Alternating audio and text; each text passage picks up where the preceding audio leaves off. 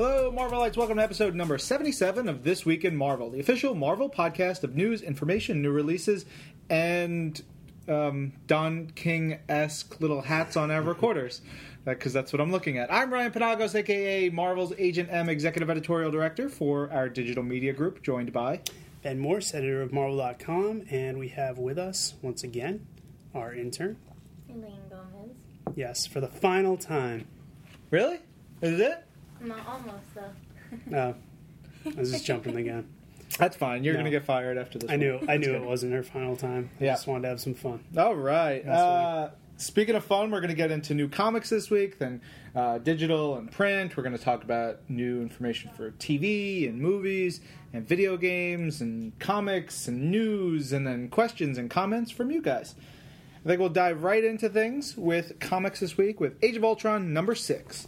This is the first issue with the new artist team, the crazy tons of superstar artists we got on this book.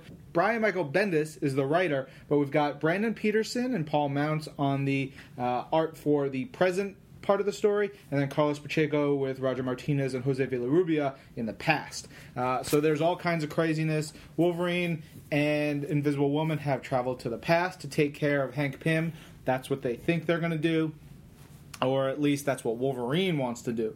All kinds of fun antics going on in this issue. We get to see a really young-ish Nick Fury in the Savage Land, there's a great little scene with him. Carlos Pacheco, man, there's this, I'm looking at right now a spread where you've got Dragon Man laid out on the table and Hank Pym just sort of hanging out, thinking and brooding and being mopey jerk that he is. Yeah. On our last Age of Ultron podcast, which just went up this past week, Tom told some great stories about working with Carlos back on Avengers Forever, which was a treat, and how he imitates Carlos's accent and became known for doing it. And then one day Carlos called him and explained to him that Jeff Loeb had told him that he does the greatest Carlos Pacheco impression of all time and demanded to hear it on the spot. And Tom said things have never been the same since. Oh, well, that's what he gets. And I was looking at this art and thinking, man, I love it, and Avengers Forever, I need to go back and reread it. It's going to be one of the things I put on my unlimited read list soon. And then in the present, they got the rest of the team, the squad that Captain America and Nick Fury are leading, trying to take down Ultron, and let's just say nothing really goes as according to plan as anyone in this issue expects it to. I like that there's a Wolverine Giant Man fight in this issue, because that's one of those fights between two Marvel mainstays I'd never pictured, but it was really fun. The way Wolverine is just kind of his savage, brawling tactics play off against a guy who's just really, really big. Yeah. It was a totally depressing fight. It was a great fight, a great scene, but Wolverine's like, I don't want to do this, but I have to do this. And Giant Man's like, why are you doing this? Who are you? Oh my God, Sue Storm, why are you letting this happen? Yeah. And Pacheco draws the hell out of it, man. He does a great job. Mm-hmm. All right, from one crossover to another, we have got Astonishing X-Men number 61, which is the penultimate installment of Extermination. Written script by Marjorie Liu, but the story is also with David Lapham and Greg Pak. We have an army of artists to tackle this book, led by Matteo Buffagni. We've also got Renato Arlem, Klebs de Mora, Raul Valdez, and Carlos Cuevas, all telling the story of the Exterminated, the Extreme X-Men, and the Astonishing X-Men coming together in one last final-ditch effort to repel these interdimensional invaders who we learn more about this issue. We learn their celestial origins. We see Nightcrawler from Age of Apocalypse trying to step up to the plate a little bit, and we start to get a hint on what the fate of the Age of Apocalypse universe might be. Over to Cable and X-Force number 7. I just got to say I love this cover. We got this totally ridiculously super buff Cyclops. I love him. He looks so badass with the text that just says "Daddy's home." It's like, whoa, what's gonna go on? And then the story is inside. It's great because Cyclops is like, look, Nathan, you could punch a cat in the face and I will still love you. You could kick a baby over the Empire State Building and I will still love you.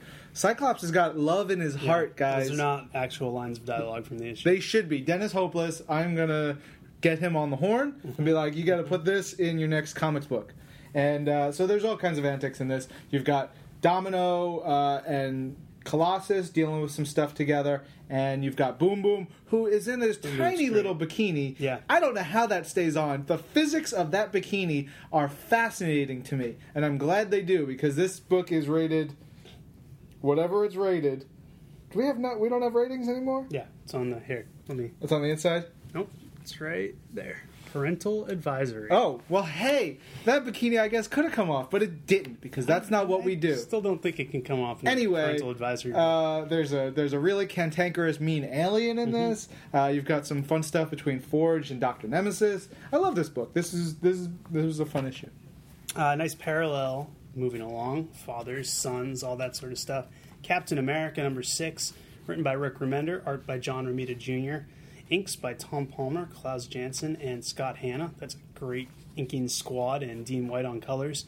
Continuing Cap's travails in Dimension Z, Cap has been left for dead by Arnim Zola and his kids, Jet Black and Ian, who Steve Rogers raised. So Steve Rogers, with his crazy beard and his patchwork Captain America outfit, storms Zola's base, determined to get his son back, get more about Jet Black, who is a very interesting character, the adult or 20-something daughter of Arnim Zola, who's grown up and just this fierce warrior, but is starting to feel things for the very first time. Get Arnim Zola trying to convince Ian that he is his true father, Captain America is a bad person, and you got two great stories. One is Cap just beating the holy hell out of these monsters and these mutates that Zola surrounded himself by. Romita does a great job drawing, and at the same time, Zola just trying to break Ian. It's really heartbreaking. A lot of emotional stuff in here, a lot of great action too. Just a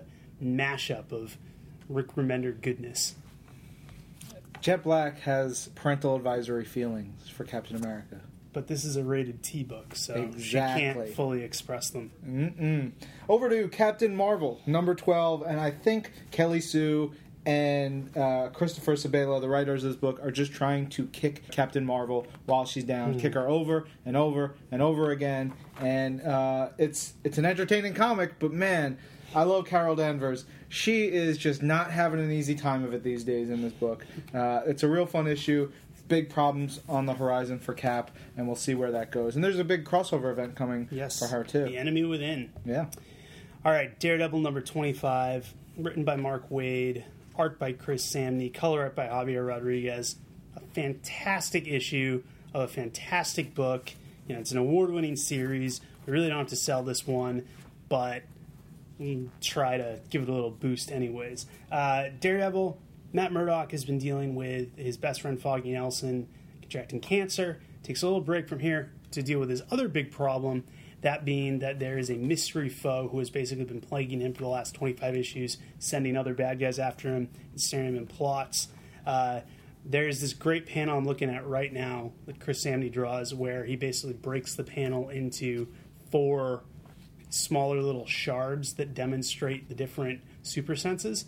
Picking up on some stuff Paulo Rivera and Marcos Martin laid down. But that kind of art is just throughout this book. We get a new bad guy for Daredevil named Ikari, which is Japanese for Fury. He's dressed in this kind of mismatch of a Japanese fighting outfit and Daredevil's original costume. Plus he's got Battling Jack Murdoch's old boxing robe. And these two just go at it. Beautifully drawn, expertly written, 2 guys who it's not a blowout, it's a back and forth fight. Daredevil uses all his skills, all his powers, all his senses, and Mark Waid just explains it to you as you go how he's doing all this. But Akari's got more than we realize up his sleeve. We had a nice flashback to Stick, who I always love to see. Speaking of cantankerous old dudes, love him. Just phenomenal, just the perfect marriage of art and writing, which is what you want to see in a great comic. And we talk often on this podcast about how we know most things that are coming up in Marvel. That can be a blessing and a curse. I do not know who the Daredevil mystery foe is, and I feel like we've had false reveals a few times, and I've been super excited every time.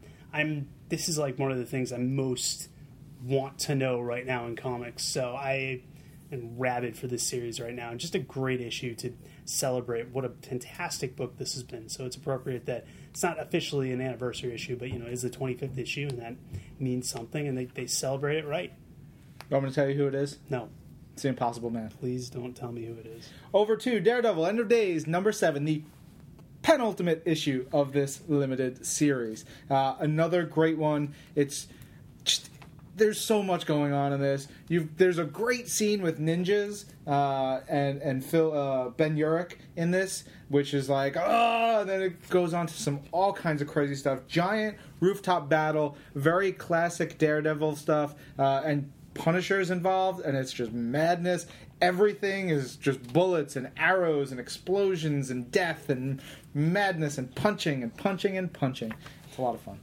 And the mystery looks like it will be solved. Yeah, it's coming closer. That's another mystery I'm really curious. There's a lot of Daredevil mysteries out there that I am really anticipating. New series, Daredevil Mysteries. Daredevil Mysteries. Dark Avengers number 189, under this great Joe Quinones cover with Dark Scarlet Witch kissing some sailor as Trickshot looks on. This scene does not take place anywhere in the comic, but it's a great cover. The Dark Avengers are still trapped in another dimension where all the superheroes are at war. They're all crazy. Jeff Parker wrote it. Neil Edwards drew it. We get some stuff with Ragnarok this issue. The team is starting to come back together as they're going to have to make a final stand against these evil, horrible versions of the heroes that we know. Over to Iron Man number 8 by Kieran Gillen, Greg Land, Jay Leiston, and Guru FX. It's Iron Man, Tony Stark without the Iron Man armor at first, versus Death's Head in Punch Fest, which is not very even because Death's Head is like a 30-foot tall cyborg, and Tony is a dude with a fake heart. And so they fight. Death's Head makes a good point as to why it is a fair fight in some ways. Yeah. We're all just machines made by other machines. It's a great line. I love it. But still, come on. It's like me having to face Strami in an arm wrestling contest. It's not okay. I'm going to get my butt kicked. He's too much man. Anyway, we've got crazy stuff as Tony tries to escape from this gladiatorial world, the tear, the Voldy tear, and then things get super crazy. And we've been talking about them a lot lately. The Celestials show up. Yeah, man, Celestials are everywhere. I want them at my next birthday party. They'll come over. They probably bring great snacks. Yep. Celestial Dip is known the galaxy over. Sure is. Nova number 3, written by Jeff Loeb, pencils by Ed McGuinness, inks by Dexter Vines, colors by Marte Garcia. Beautiful book, continuing the nascent journey of Sam Alexander. With the end of last issue, encountered the Watcher. We get the resolution of that here. And Sam, headed back to Earth, has a confrontation with his mom. Not a confrontation, a conversation. It's not at all a confrontation. I don't know why I went there. And Sam determining, all right, I've got these powers that my dad gave me. I'm starting to come to terms with them. I need to figure out what I'm doing. And the rest of the issue is Rocket Raccoon and Gamora, classic 80s training montage. There would be some awesome song playing if this were a movie, showing Sam Alexander how to do stuff, being mean to him, kicking him around a lot. Sam's great. He's got this great attitude of smarminess one second and then just obliviousness the next. A lot of his characterization from the Ultimate Spider-Man cartoon carries through, and then we find out who the big bads are in this comic, and that'll definitely be something interesting for folks who have followed Marvel on other media platforms. And then finally, we end the issue with a pretty big, scary cliffhanger. Very good book, continuing to just excel. Did you talk about the little smirk on the Watcher's face in the beginning? No, I did not. I love that. There's a little smirk on the Watcher's face. It's so great. It's those little touches. Savage Wolverine number 4, written, drawn, conceived, loved by Frank Cho. We've got Amadeus Cho, Wolverine, and Shauna the She-Devil in the Savage Land fighting monkeys. There's a great Wolverine monkey fight here. And apes. Giant apes. Sorry. Wolverine apes fight where, Frank Cho, if there's a few things he loves to draw, one of them is certainly apes. Loves the apes. So him having Wolverine there. Shauna gets... something happens to her after she was seemingly dead last issue, and Amadeus Cho gets some nice one-liners off, and at the end of the issue, we have another major power player show up, and things are still amiss in the Savage Land. Beautiful book, and a lot of fun, too. Over to Superior Spider-Man, number 8, written by Dan Slott, art by Humberto Ramos. This is it, guys. AVSM VS. AVSM. Was it AVSM? Yeah, no, you got it. Or is it AVSSM? Nope. You're overthinking it. Yeah, I probably am. Anyway, Avengers versus Superior Spider-Man here, and you've got the throwdown that you've all been waiting for, and it goes sort of how you expect it to go. Spidey, come on, he's good. He's superior, but he's not that good. And so they throw down, things go a certain way, and there's some interesting turn of events in a number of ways here. Then flip over to Cardiac, the villain that we love, we've been talking about for the last couple of issues, and there's a really cool change to how the Cardiac Spider-Man relationship goes in this issue. And I thought I really enjoyed the dynamics and some of the things that went on here. And then right at the end, boom, gut punch for all the readers in this series. Oh, yeah. Big stuff coming. Yeah. Over to Thunderbolts number 8. Man, a lot of number 8s. Mm-hmm. Like, well, a lot of things launch in the same month. right, so. that's true. Yeah. Third number 8 of the episode. Written by Daniel Way. Amazing art by Phil Noto. Great colors by Guru Effects. And it's Thunderbolts, mayhem, explosions, death, backstabbing, double crossing, all kinds of good stuff, and Deadpool gets shot in the head. In the head.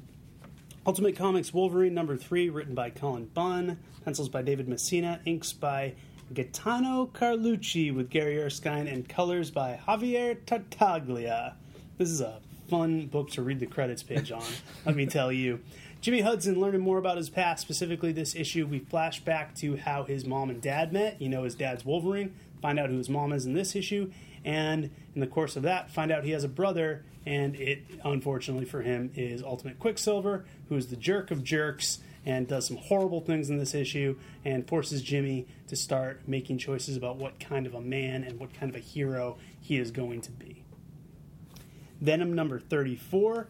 Written by Colin Bunn, art by Declan Shalvey, colors by Lee Lorridge. I've been praising a lot lately online Declan Shalvey and how he is the most underrated artist I think we have right now. I think he is just phenomenal. Does a great job of taking stuff like in this issue, it's basically a fight between Venom and Toxin, two alien creatures who are completely, not, you wouldn't see anything like this in the real world, but he has this way with his style of grounding it, just with the sharp lines he uses, with the colors that Lorridge contributes, that it looks like you're looking out your window at this dark alley and these two crazy looking alien creatures are fighting. So much props to Declan Shalvey. I'm really loving him on this book, and Colin Bunn's giving him great stuff to work with.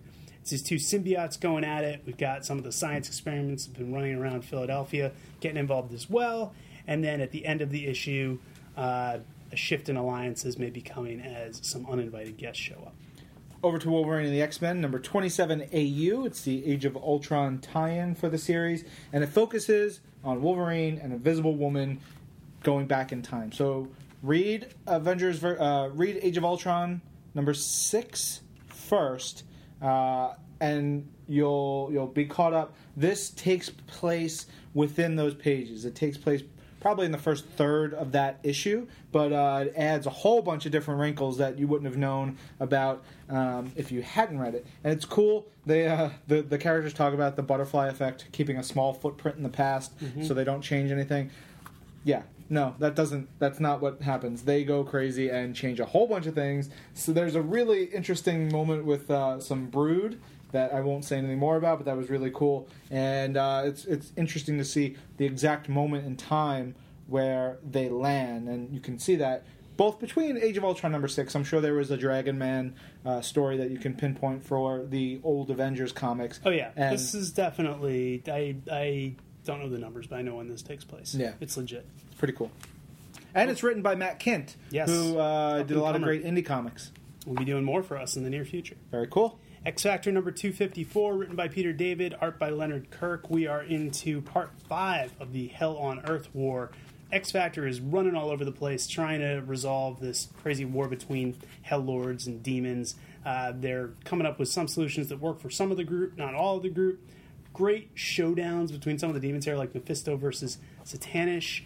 Hela gets in on some of the action, going against Asmodeus, and Mephisto really gets a chance to shine in this issue, which is always a lot of fun. Madrox is still a demon. Strong Guy is being a jerk, fighting with Monet. Too much to really cover here. Read the issue, read the whole story, read the whole series, read 20 years of Peter David. You won't be disappointed. All right, over to X-Men Legacy number 9 for our feel-good finale of the week. Written by Cy Spurrier, amazing pencils by Tang and Huat, inks by Craig Young, and colors by Jose Villarrubia. And it's Legion and Blindfold on a date on the moon. Everything is great. Mm-hmm. No, everything goes horribly wrong, and it depressed me in the best way possible because it was a really entertaining read. But man, Cy Spurrier, he does crazy really well, he does quirky really well, and here he shows how good he is with emotional and personal and relationship stuff. I gotta ask somebody, I may go ask Daniel Ketchum right after this, but I think that creature they encounter on the moon may be the Golden Age Vision. I know he's called Arcus in this, but I think that was the Vision's real name. Huh. They just sent something up. What I remembered from reading Avengers Invaders. So That's cool. He looks, looking at him, I can see that. I think it might be that character, which I don't know why they didn't call him the Vision. So I could be completely wrong. Yeah, well, maybe we'll get Golden Age Mysterio sometime. Oh, God. I can only hope. Only hope. Twin of the Week. I want to start with Elaine. Why me? Because we're switching things up, and it's your Well- last podcast. Well, I don't know. Cool. Terrific. I would say Daredevil just because you said ninjas, and I like ninjas. So Daredevil I End have of to read Days. that. Daredevil Yes. End of Days. That's the ninja book. Because I would say Daredevil, far and away my Twin of the Week. Not far and away. It's never far and away. We have so many great books. But man, I love Daredevil. Get ready for it. Uh-oh. I'm also with you on Daredevil. So, could have been we don't have any clean sweeps, but that speaks to how great Daredevil 25 was. And if you're like Elaine and like ninjas, you can read Daredevil End of Days. A lot of great books this week, though. Definitely recommend you check them all out. In addition, our collections on sale this week are Age of Apocalypse Volume 2 in trade paperback, Avengers Volume 1, Avengers World hardcover. That is the first Jonathan Hickman arc. Avenging Spider-Man Threats and Menaces in trade paperback, Iron Man 2020 in trade paperback, Marvel Masterworks Incredible Hulk hardcover, Scarlet Spider Volume 2, and the final X-Men Legacy trade, I believe, from the previous series is now in trade paperback. All right. Over to digital comics released on the app. In addition to what we've already talked about, we've got Amazing Spider-Man number 171, filling in a gap there. Generation X, the first 4 issues, which are awesome to reread. Marvel Universe, The End, numbers 1 through 6, which I did not expect us to put up, but that's great. That's a fun series by Jim Starlin. Nova, numbers 1 through 12 from the original series. Ben is super excited about that Half stuff. the book. It's Half good stuff. Half the book. John Buscema art, Marv Wolfman writing. You get to meet guys like Diamond Head and the Sphinx and the Condor and Powerhouse. Right, Nova has such a great rogues gallery that's just all the rotting heads. on the vine, man. Diamond Head. Diamond How Head can you- and Cob it's Door. not- You got Diamond Head, but it's not like he's a snake-themed villain. He's literally a guy with a diamond for a head. There's such great stuff. It's a villain called... He was in the Point One issue. He was in the Point One issue. Yeah. Marvel Now Point One. Yeah, I got to see Ed McGuinness draw him. That was awesome. There was a guy called Mega Man, who was not the video game character. Well, yeah, he predates the video game character Exactly. by a good 8 years. We own that. Oh, so much goodness in that first Nova series. Nice. So in addition to that, we've got Uncanny X-Men issues 316 through 318 and X-Men 36 through 37. The collections on sale on the app this week: Age of Apocalypse Volume 1, The Exterminated, Annihilation Conquest Book 2, Avengers Academy, Second Semester, Avengers by Brian Michael Bendis Volume 3, again, Avengers Volume 1, Avengers World, so that's available both print and digitally this week. Ultimate Comics Hawkeye by Jonathan Hickman, and X-Men The End Book 3. Nice. All right, over to Marvel Unlimited. Lots of new stuff this week. We've got Captain Marvel number 5 and Hawkeye number 3 from their current series. Marvel Now Point 1, which we were just talking about. Huge. How crazy is that? Because I hadn't even looked at that. I was just bringing that up. Marvel Zombies Halloween number 1. That was a great issue. That was from last year. That was Fred Van Lente. Fred Van Lente. Yeah, it's a great one. New Avengers number 30. Secret Avengers 26 through 28. The Mighty Thor 13 through 16. Mighty Thor Annual number 1. Uncanny X-Men number 20. Venom 26, Wolverine and the X-Men 9 through 13, and X-Men Legacy 266 through 267. Whole lot of good stuff. All right, we're going to kick it over to Strami for some West Coast stuff. Hello there, this week in Marvelites. This is Marvel.com Associate Editor Mark Strom coming to you from a rather blissful Los Angeles. The temperature is just right these days. It's like around a nice high 70s, low 80s, like mid 70s sometimes. Anyway, that's your Los Angeles weather update for the week. And moving on to more pressing matters, let's talk about what is in stores and on air in Marvel TV this week, beginning with Iron Man Rise of Technivore, an all-new feature-length anime film starring, you guessed it, Iron Man. If you remember, we had the Iron Man anime series that aired on G4 about a year or so ago, I believe, and this is Tony Stark's next anime adventure, but this time he's brought along a few friends, including War Machine, Nick Fury, the Punisher, Black Widow, and Hawkeye, and he's going up against Ezekiel Stane. This thing is just pure action. It's got some really gorgeous visuals, some great voice acting from the likes of Matthew Mercer and Norman Reedus, and is just really fun all around. So you can pick it up now on Blu-ray, DVD, or digital download. If you're curious about where to find any of those, you can just head on over to Marvel.com right now. We've got a few stories up on Iron Man Rise of Technivore, all of which have links linking you to where you can find it. But I'll be talking more about those Technivore stories later on in the next segment. So, moving over to what's on air this week. No new episodes of Marvel's Ultimate Spider-Man. However, we do have some fantastic encores this Sunday, beginning at 11 a.m. Eastern Time inside Marvel Universe on Disney XD, beginning with House Arrest, which was an episode that originally aired a few weeks back, I think.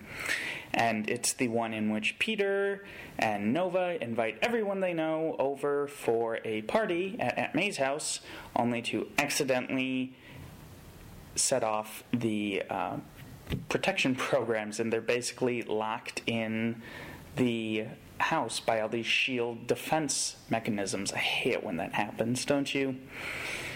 So they have to fight their way off their own house, and then after that, at 11:30 a.m. Eastern Time, is one of my favorite episodes of the series, Carnage, which features Carnage, Venom, Green Goblin, Harry Osborn versus Norman Osborn, all fighting over Peter Parker, and Peter Parker's stuck in the middle, and nobody knows he's Spider-Man, but now he's Carnage, and I just really like this episode. I think it's a lot of fun. I think it's got some great emotional stakes in it, and I think you should check it out if you haven't seen it yet.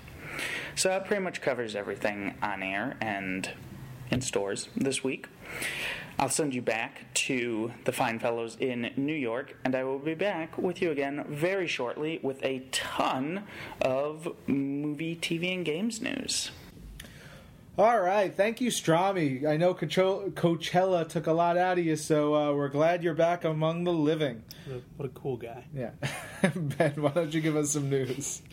Plenty of comics news this week, a lot of cool stuff. We are running this week, and should still be running as you read this, a series of interviews with Brian Michael Bendis about Age of Ultron. It's called The Survivors. It's covering all of the major players who made it to the beginning of Age of Ultron, and Brian kind of expanding on why these people had what it took, what their roles are going forward, and other great stuff. It's a really good insight into Age of Ultron and the characters. It's always fun when Brian opens up on stuff like this. Last week, we had Karen Gillan talking about Iron Man, the secret origin of Tony Stark, which is coming at us fast and furious. And we had a pair of pieces with artists, which I always love when we can talk to artists about their process. Mike Diodato, who's going to be doing issues coming up on both Avengers and New Avengers, kind of took us through his process and the adjustment between he worked with Brian Michael Bendis on Avengers for so long. Now he's doing some stuff with Jonathan Hickman. Really interesting stuff there, and of course some cool art. And also we spoke with Phil Jimenez, who is coming back to Marvel to work on Fearless Defenders, turning some beautiful stuff. We have his original pencil pages up. They're awesome. And he gets into kind of what he's up to and what he'll be doing next. And finally, last Friday, you guys have been hearing about the Once Upon a Time graphic novel that we're going to be putting out. We debuted the beautiful cover by Nimit Malavia, and it's great stuff. So check that out. All right. I've been working on a whole lot of stuff for the Marvel's Iron Man 3 red carpet premiere, which is on April 24th in Los Angeles. And we're going to have a live red carpet live stream with photos and video and all kinds of good stuff. There are tons of things going on for that, so that's going to be a lot of fun. I also just wrote a little bit of something for our Marvel Source Media show, which is the show hosted by Blair Butler, which we announced at South by Southwest. We'll have some more news about that soon, I hope.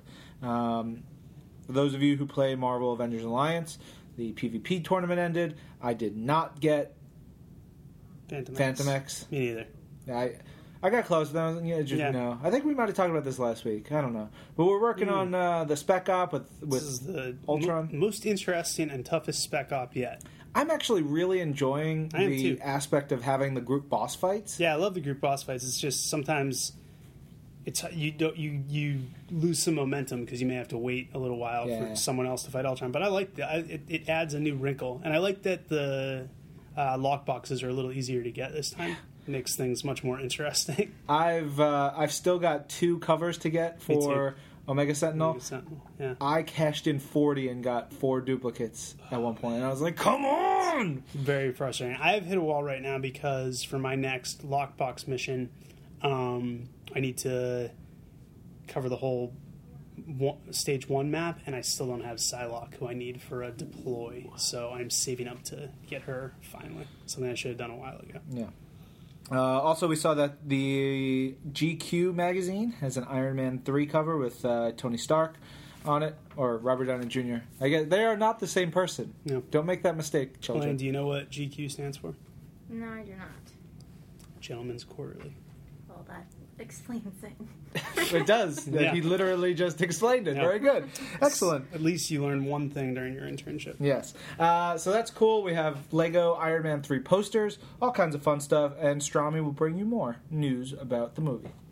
Welcome back this week in Marvelites. This is Marvel.com Associate Editor Mark Strom, otherwise known as Strami, coming to you with a boatload of Marvel movie, TV, and games news. Starting things off, Marvel's The Avengers won 3 MTV Movie Awards this past Sunday, including Best Fight, Best Villain, and Movie of the Year.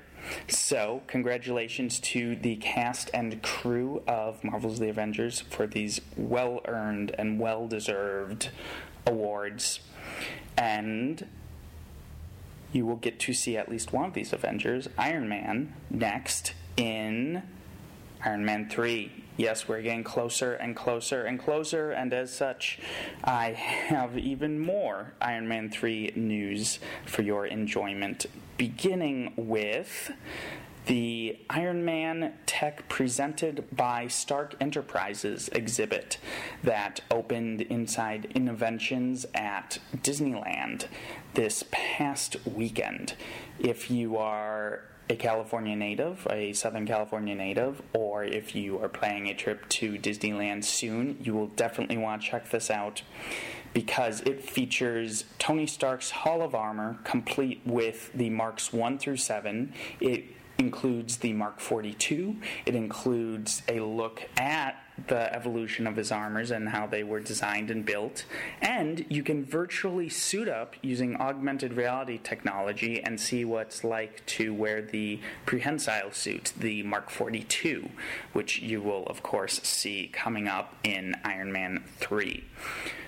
Our intrepid reporter, Christina Pham, went out there and covered it on its opening night, and you can read her tour of the exhibit on Marvel.com right now. But of course, that isn't the only Iron Man 3 news. Far from it.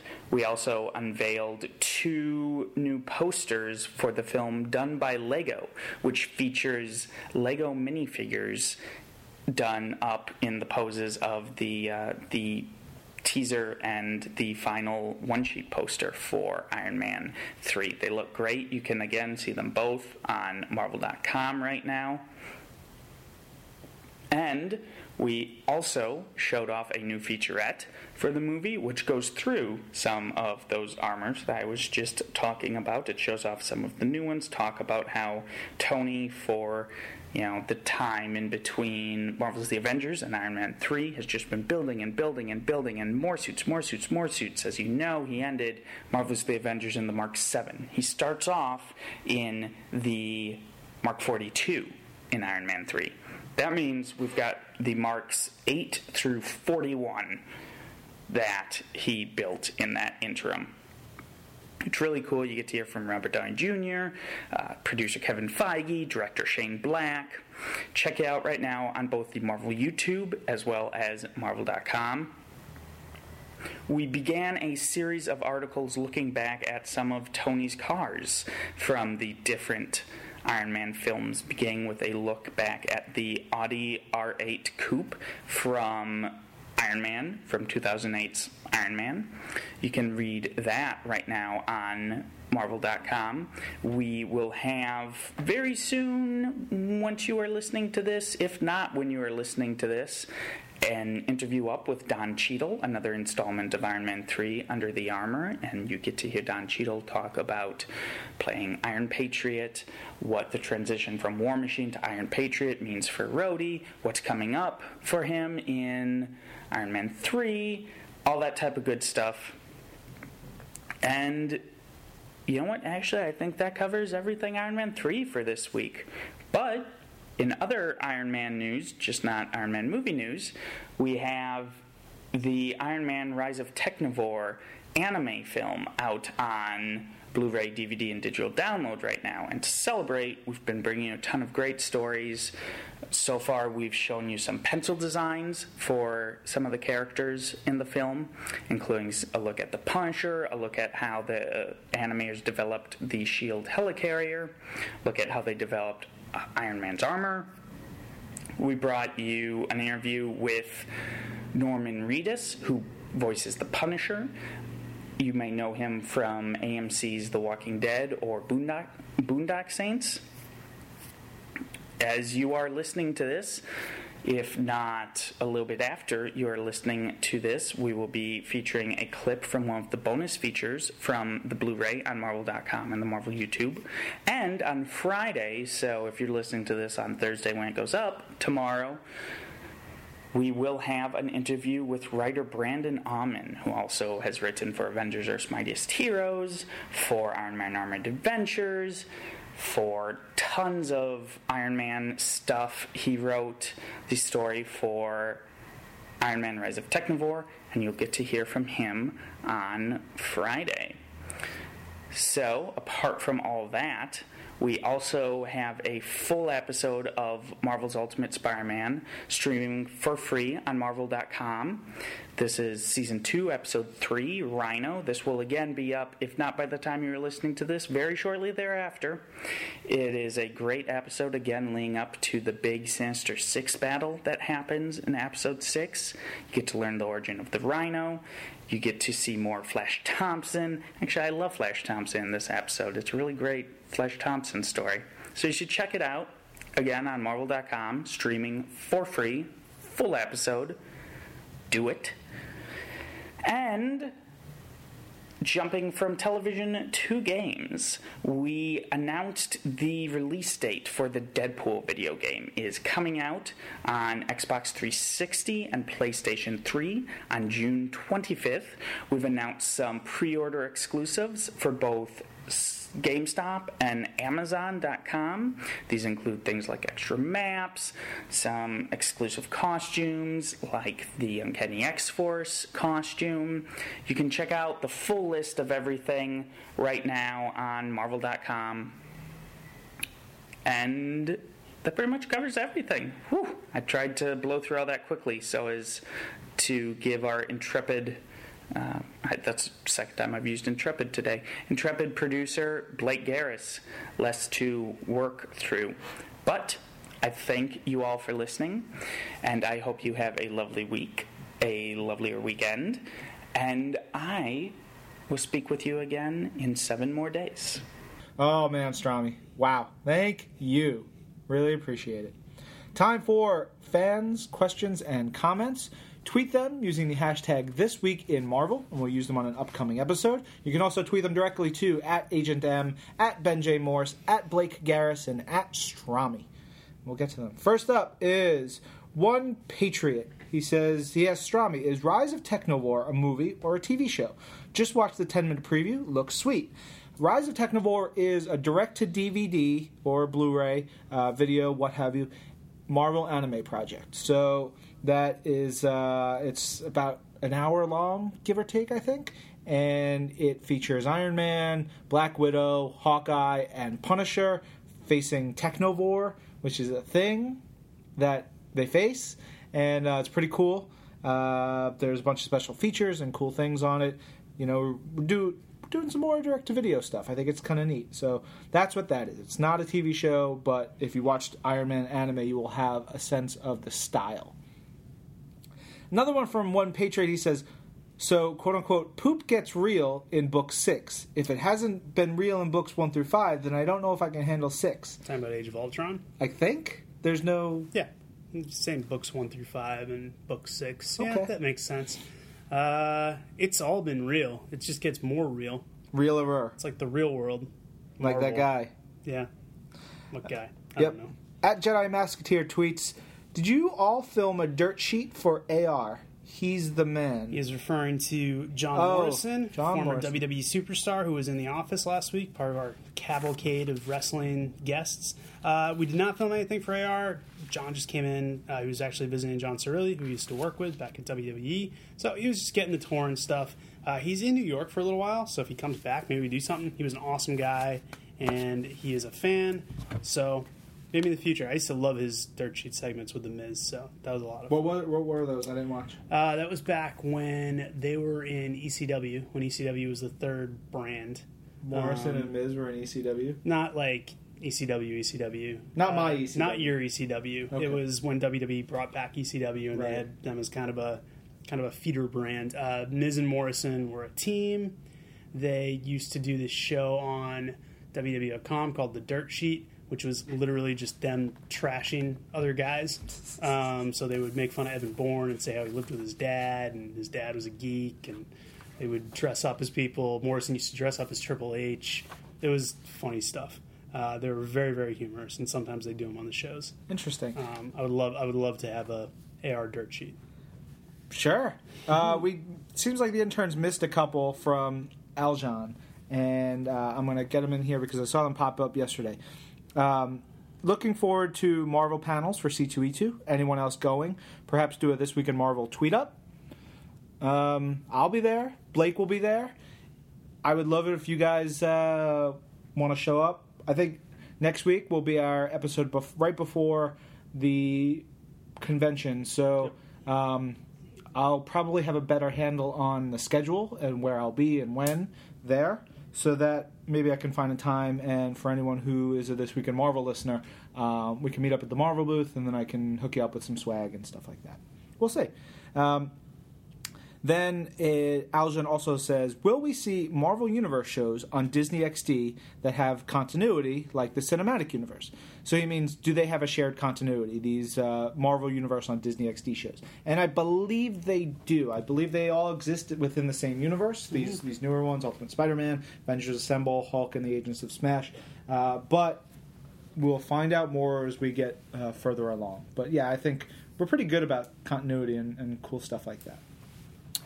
Alex B. Carlin, I wanting to start following a title in the Ultimate Universe. Any suggestions for a good jumping on point? Well, Alex, you're in luck because it was only a couple of years ago, 2010 or 2011, I think 2011, that we kind of kick-started the Ultimate Comics universe following the death of Peter Parker. relaunched Ultimate Comics Spider-Man, Ultimate Comics X-Men, and Ultimate Comics Ultimate. So all three of those books are relatively young, and you can really jump on any of them. And they're all designed to be new reader friendly, so you can start those up. I think they're all on the Marvel app. I think they're all on Marvel Unlimited. I think you like all three. So those are the three books to check out. And also Ultimate Comics Hawkeye launched as part of that initial salvo as well. So if you want to check out all four of those. El Comanche. I laughed hysterically when you did the voice screaming, "You're full of baloney. I want a ringtone of it. Hashtag baloney scroll." Did I do that? You must Who did have. that? I'm sure it was you.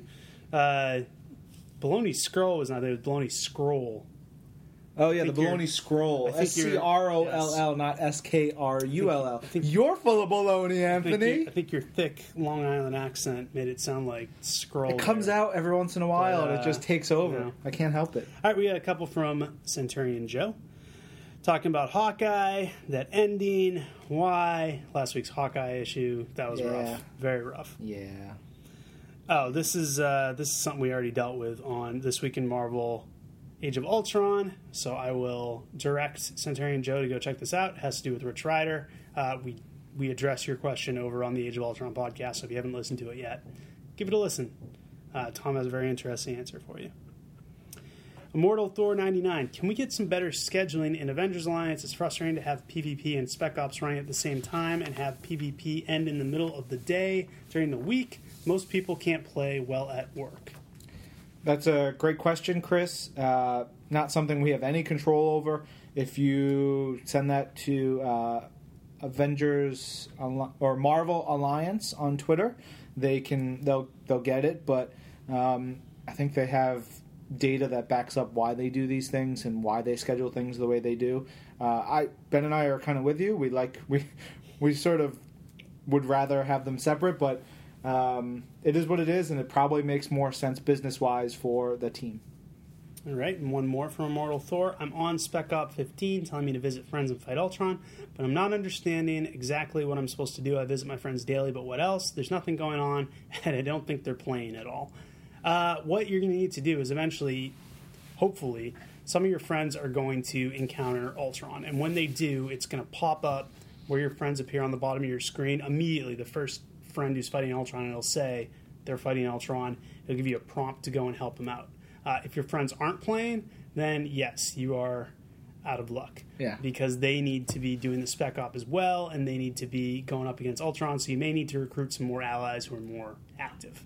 Yep. Look at the This Week in Marvel hashtag, see if anyone else out there is looking for friends to join up on Marvel Avengers Alliance, and maybe you can mutually help each other get through the Spec Op. Yes. At LCUCUY, I guess, tweets, are we going to catch a glimpse of the Incredible Hulk or possibly learn of his fate soon? I think that's in reference to... that should be an Age of Ultron question. Yeah, you got to hashtag that This Week in Marvel AU. And I think we answered it this week. Perfect. So someone else asked it. So yeah, listen to this week's edition. Boom. At DMox21 says, hashtag proud to be a fan of Marvel and This Week in Marvel. Thank you, Dom. Thank you. At Comics Raw tweets, did Spider-Man wrestle in the comics as well as the movies? If so, Marvel has wrestling comics already. He sure did. He that was his very first appearance. He wrestled Crusher Hogan. Remember that Spider-Man's Tangled Web story with Crusher Hogan? It was written by Raven. Was it really? Yep. Raven co-wrote it. I forget who he co-wrote it with, but former WWE, WCW, ECW, TNA, everywhere else, but AWA, Superstar. Raven co-wrote that issue. That was a really good issue. I forget who he co-wrote it with. I want to say Azzarello. Yeah, it's not. I think it was Azzarello. It was Raven and Azzarello. How is my brain able to remember such things? I don't know, but yeah, you're right. I think it was Raven and Brian Azzarello co-wrote this issue, focusing on Crusher Hogan's point of view of Amazing Fantasy number 15. And it is awesome, whether you're a wrestling fan or a comics fan. That is a really good story. Yeah. It's something you would never think about, like what effect did Spider-Man have on this guy who was just a jerk wrestler who appeared in a couple panels. But yeah, we've had other wrestling comics too. We had in Marvel 2-in-1, The Thing was a wrestler for years. So all sorts of stuff. Yeah. Yeah. All right. Oh, and 5 twin demerits for not using the hyphen or yeah, the that's uppercase M in Spider-Man. That's Eddie. ugly. It's bad. All right, at Hayden Sane, who would be in your dream team of 5 Marvel characters? What are they doing? What's the what is it? Just hanging out? Like Cable and Deadpool and MODOK and Artie and Leech. That's a pretty good one. I guess I'd go with Nova, Cannonball, Iceman, Kitty Pryde, and Luke Cage. Luke's a good choice. Because those are all like teen jerks, and I'd like to see Luke try to knock them into shape. You know what? Or alternately Shang-Chi. You know what? I'm dumping Artie, Leech, and MODOK. They just don't fit what I'm going for here. Wow, that's it's harsh. That's 3/5 of your team. Yep. What Cable, are you doing? Deadpool, Captain Marvel, and then a rotating cast of 2 that will come in and out as needed. Nice. Yeah. All right, another one from Hayden. You may have said by now, but how did you guys fare in PvP on Avengers Alliance? I squeezed into gold at 24.56. Yikes. I got diamond on the last one. I got vibranium. Yeah. WrestleMania weekend killed me on that. That knocked me out of contention. At FI7Z, Jeff tweets, I was a huge fan of Madison Jeffries as Box. When and why did he stop phasing into the armor? Madison Jeffries was always kind of a reluctant superhero type. He never really liked being Box, and he went through some bad stuff for a while. I remember in fan favorite Frank Thierry's Weapon X series, he got basically brainwashed into building a concentration camp. Wow. That's the kind of fun-loving, family-friendly stories you can expect from Frank Thierry. And Yikes. after that, I think he was a little shell-shocked for a while until the X-Men came and found him and brought him into the science team. And he's been content to just kind of, be on the sidelines doing that stuff since then. So as always, the answer for why this character's life is ruined is Frank Thierry. That's a good rule of thumb. If you don't know who to blame Thierry. Hashtag blame Thierry. That's a good one. That's a really good hashtag.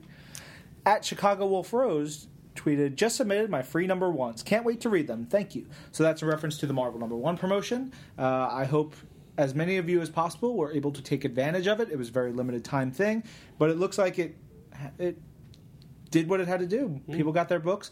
I got 718 freebies or 707 freebies or whatever, which is great. I probably won't ever read them, or I've read probably 600 of them. It's the thought that counts. Probably closer to all of them. Yeah, it is the thought. So thank you us and thank you for taking advantage. We've got one from former intern Kristen Maldonado. She's like golden age Elaine. Talking about Gabriel Iglesias at Marvel. Came in a couple weeks ago. Yes, can't wait to hear the interview on This Week in Marvel, guys. Yeah, he was fun. It was a good time to bring around, show the office, and chat with. At Charming Red, Moms Read Comics tweeted, just listen to This Week in Marvel where they wished Dr. Spidey a happy birthday. Did we? We did, because of Elaine. She won't stop talking about it on Twitter. Happy birthday. I'm one of those... I'm not a big birthday guy. You hate birthdays. A fan asked me to tweet happy birthday to Mark Brooks. And I was like, well, I don't really care about birthdays too much, but I like Mark, so congratulations on still being alive, Mark. Yeah, no, but Dr. Spidey has just been heaping praise upon Elaine on Twitter, saying, I want her to come work for me at my orthodontist office. Nice. That's a good career move. You'd make a lot of money doing that. You could do a lot that way. That's true. That's a real tweet that happened. I read that the other day. He offered you a job. You did not turn it down. Wow. Yeah. NickBert51, in reply to last week, I think yelling, I think I hear the ice cream truck is possibly the best way to call the X-Men. No idea what he's referring to. Where's my memory going? What is that? I don't know, but it was probably terrific. Probably hilarious. We say a lot of things. At Penelope Cat, Age of Ultron or Paul Cornell's Wolverine first? How do I choose? You can't. Read them both. Yeah, get them both. Yeah, read them side by side. Yeah, one page. Yeah, that won't be confusing. Here's a whole avalanche from Ref Gemlin. A bit out of touch with recent Black Panther events. After Shuri took the mantle, what totem provides his power? For a while, he was just basically going with his natural fighting skills because Shuri had the power of the Black Panther. But in Jonathan Hickman's Fantastic Four run, There was a couple issues take place in Wakanda where Black Panther was the focus, and he basically made a deal with some of the Panther gods, specifically in the realm of the dead, knowing there was big stuff coming up that is unfolding now in New Avengers, and got himself kind of a new set of powers. So that's why he and Shuri are both able to be Black Panthers at the moment. Nice. Another from Ralph Gemlin. Thank you to Ryan for defending my innocence in This Week in Marvel, episode 76. My Fantastic Four reference wasn't intended to be creepy. That was when he was crushing on Valeria Richards, fictional toddler. Leave it be. Loving the mental image of Galactus being served a series of planetary appetizers and tasters, thanks to This Week in Marvel 74.5. That is with our man, food guy. Justin. Yes, Justin Henry. Eat fellow humans. Yeah, he is awesome. I look forward to hopefully going to his restaurant someday if he doesn't hear this podcast. Yes. Also, thanks to This Week in Marvel 74.5, I'm beginning to think that jellyfish is a delicacy worth investigating. I kind of came out of that podcast thinking that, and you and me both, Robert. I don't know if I've stuck with it. If I go to Justin's restaurant, I will totally eat it if they have it. Yeah. Will Victor Mancha be playing a bigger role in Age of Ultron than just his one shot? Remains to be seen, but we can tell you he will be in Avengers AI. He's been confirmed as part of that cast. Boom. With recipes being snuck into Secret Avengers Marvel AR, can we expect to see Coulson's cookbook anytime soon? No. No. Hard no. Hard no.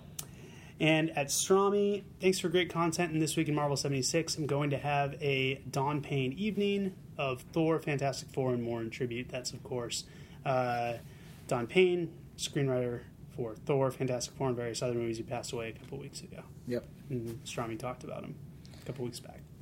At Didunkelines, Ryan Hood tweets, whenever I think life is rough, it helps to read classic Spidey. Just read Amazing Spider-Man 72 on Marvel Unlimited, and I feel a lot better. You're welcome. Dr_Spidey tweets, thanks so much for the birthday shout-out in the latest This Week in Marvel, Elaine. God. Hope your day is great with minimal intern tasks. It's the worst. Yeah, we wouldn't want her to do her job. Yeah. Gosh. Don't worry, even days with maximum intern tasks, she does minimum intern tasks. Hello. Oh, so mean. Whatever. Go cry to your Twitter friends.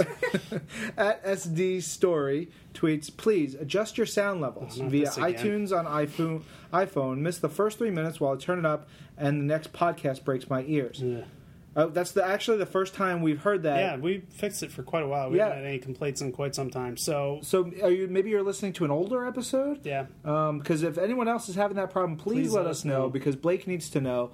Elaine is writing it down right now, what needs to be told to Blake. We need to find that out. At Simon Sebs, who decides which comics go on the 99-cent sales on the Marvel app? That would be Mr. Jim Nacidis. I was in a meeting with him earlier this week where he said, I decide what goes in the 99-cent sales on the Marvel app. So there you go. Very good. Who is your favorite Marvel heroine? Mine's Kitty Pryde. I think I've said that before. Captain Marvel. Great point of view character, and I've always enjoyed her. I know yours is Captain Marvel. Elaine, do you have a favorite Marvel heroine? Rogue. Everybody bashes on her, but I think she's awesome. Why do they bash on her, sugar? She just steals everybody else's power. We're right over your head. Right over. And how many heralds has Galactus had? Which is your favorite? All right, let's see. We can do this. Silver Surfer, of course. I think he had one way back before him. Probably. It was in like the Thanos series or something. Firelord, Terrax, Airwalker, Nova, not Nova, Girl Nova, Morg. There's one called Red Shift. Yep. You had Stardust. Better Ray Bill was for a hot second. Yep. That old guy in Thor. The old pastor guy. Oh, yeah. I think Silver Surfer is always my favorite. So how many is that, Elaine? You were counting, right? I think that was 10. Right? 10? I don't know. 8? You're supposed to be keeping track. 8, I think it was like 8. So somewhere between 8 and 10. Maybe 9. Yeah. Something like that. You can go back and check it out. But Silver Surfer's my favorite. Yeah, I mean, Although I do love Morg. Yeah.